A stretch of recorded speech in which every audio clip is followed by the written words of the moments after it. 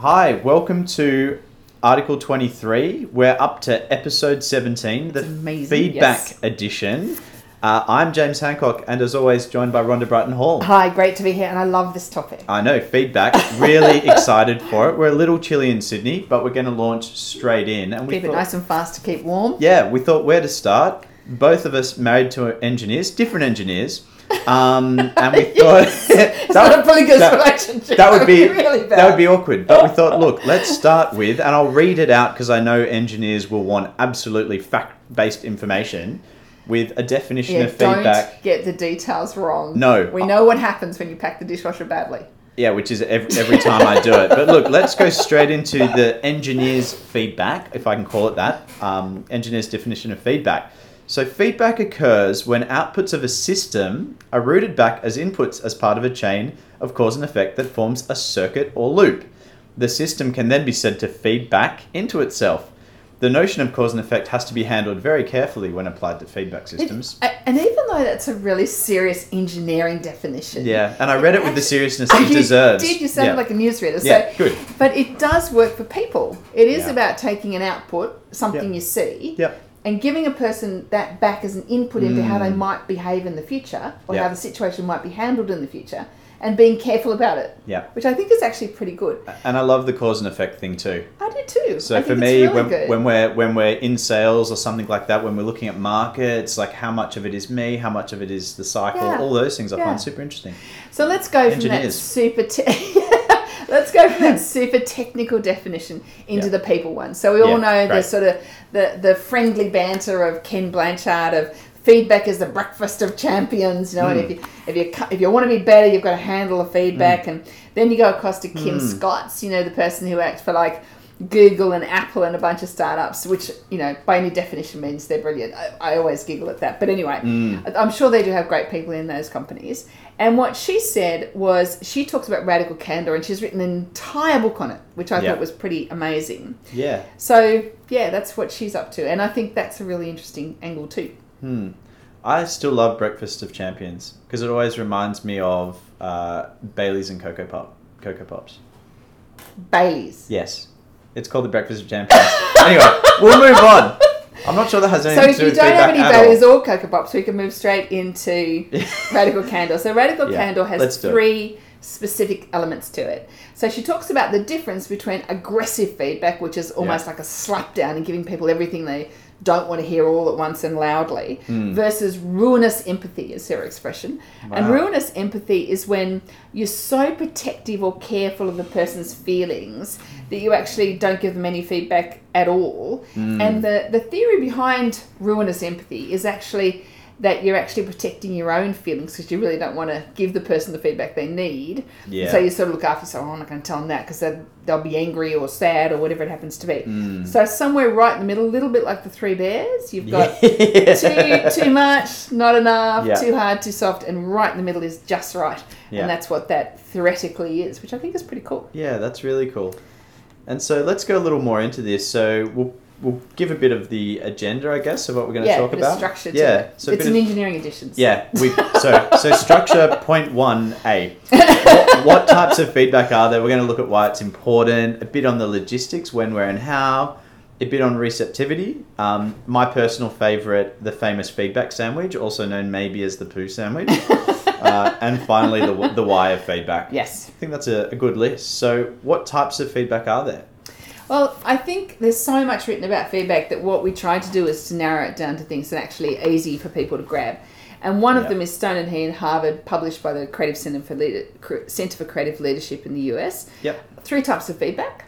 First one, evaluation feedback, which is where you look at a person's work or behaviour and say, here's my feedback, my evaluation of how you're going. Yes, yeah. Secondly is an appreciation feedback.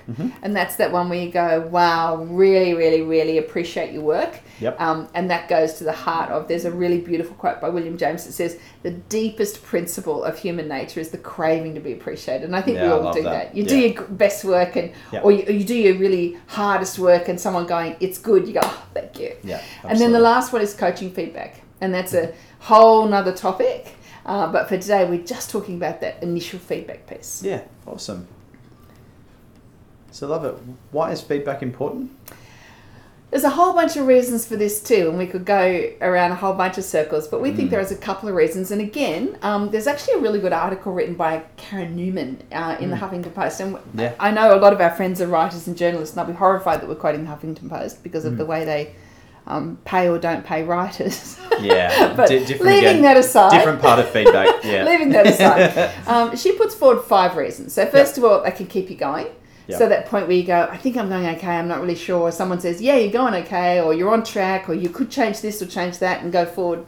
Great, that keeps me going. Yep. So number 1, keep me going. Yep. Second one, gives us a feeling of belonging, purpose, appreciation. That's appreciation one. Third one is an increasing happiness and growth on both sides. So on one side, I'm finding out what you're thinking. On the other side, I might just give you back some feedback. And between us, we'll get to this view. Yes, that's how we could move forward in a better way for this relationship or this behaviour between us. Yep. Fourth one, it unlocks change and innovation because you're sort of stuck in doing something the same way. You've always done it forever. And all of a sudden someone says, what about this? Would you try that? Would you try this? Yeah. And it can really be an unlocking point where you really change ideas. Yep. And the fifth one is sort of linked to that. And it's about not being stuck or really discouraged, where you just go, I can't do it. I'm not very good at it. Yeah. No one's really appreciating me. I don't get many opportunities on this, and you just can't move forward. Yeah. And someone's sort of unstucking you and saying, it's actually this you've got right. This bit could be a little bit better. Here's some thoughts. Is actually the step you need to step. Got it. Now I'm no longer exhausted by this. I'm actually happy to give it a go. Yeah, perfect. Yeah, so increasing self-awareness, if that's the right way to put it. Yeah, I love the 5 points. So we know what it is and we know why it matters. What about, we said we'd talk a little on logistics and hotly debated about performance reviews, annual cycles and all the rest? Yes. There's lots of discussion. A lot of discussion and debate. So when's the right time to give feedback? Well, I think there's a couple of options. The first one is absolutely in the moment. So you sort of go, just saw that happen, here's some feedback, really quickly grab it. And if it's a sort of bite-sized piece of feedback a person can grab, that can work really, really effectively. Yep. Second one is every sort of day. Yeah. And that would be when you're training to be a brilliant athlete or something like that. You're getting this constant tweaking of something that's already very good. So just this daily check-in all the time. That can be a team or an individual. Yep. And then finally is cyclically, or it used to be annually. But then you've got to be careful that you don't get it. You've got to make sure you get feedback into a bit of a bucket. The person can grab it and use it without having to wait for another 6 months or another 8 months or something before they know what's going on.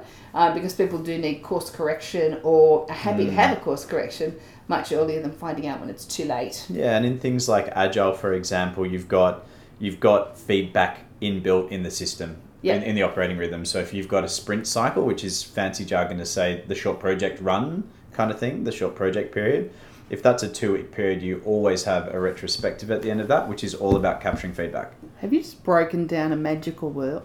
Yes, it's not that hard. It's not the only, Agile is not the be-all and end-all. However, some parts of it do make some sense. It's nice to hear it expressed in normal language, though. In normal language, I think most of us could probably do it. It's not rugby jargon. And the other part of that how, when and why sort of piece is the 360 piece of it. Yes. Because a lot of time we'll sort of go, okay, I've got feedback from my boss, my colleague, or my peer, or my team. But what happens when I get feedback from my boss, my peers, and my team all at the same time, wrapped up in a bundle? Yeah. And there's pros and cons in that, but if anyone's up for it or got the opportunity for it, I'd always say grab it. Yeah. Because you really have this perspective of how you're going, and all of a sudden you're getting this much more holistic picture. It can actually be very, very cool. Yeah, absolutely. And so what about receptivity then? That's the perfect lead way through it from the 360. Yeah. And I think receptivity is it. I mean, if the person's not going to receive it, don't waste your breath. Yeah. So you've really got to think hard about where their headspace is up, moment in time. Are they ready? Is this a good day? Is this a good moment? Is this the right audience around them? Nothing like feedback in a group setting or something like that where the person goes, oh my God, you just smashed me. Yeah. Whereas if they can actually get it in a way that they can receive it, I think it obviously is much, much more powerful. Yeah. We actually had a really funny story. A very important company was telling us how they do this feedback where as they leave the meeting, they text each other with some feedback. Yeah, that's interesting. Yeah, that's interesting. I'm not sure how I feel on that. Our texts are usually, do you want a coffee or something like that? But yeah, feedback is, I think you went a bit rubbish in that meeting might be more difficult to receive than if you got feedback just going, yeah, nice prezzo or something that's quite easy and short and sweet. Oh, so I was just sending you a text. Thank you. I'm just joking. Like, one of the things I love, if I can call it that, or think that's really interesting, is the idea of the feedback sandwich. Yes. Well, the feedback sandwich is an interesting one, isn't it? It sounds delicious. And that might just be the time of day we're at. It used to be known as the SHIT sandwich. What's that? I can't say it. Yeah. So that's sort of when you say to a person, oh, you're so fantastic, but you're a bit rubbish at this, but you're so fantastic. And it's sort of big, fluffy, white bread sandwich, munch, and then what's in the middle is pretty nasty. Yeah, some mystery meat that you're not sure you want to eat, hey?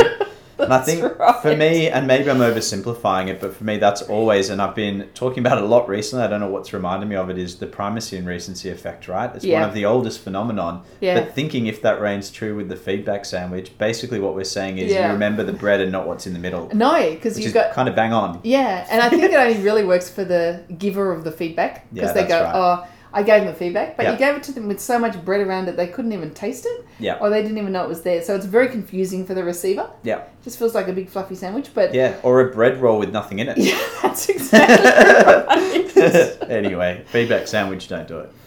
And what about the why? The why I think is the most important thing about feedback. Yep. And so, what's your intention? And if your intention is to help and support the person, let's go. Yeah.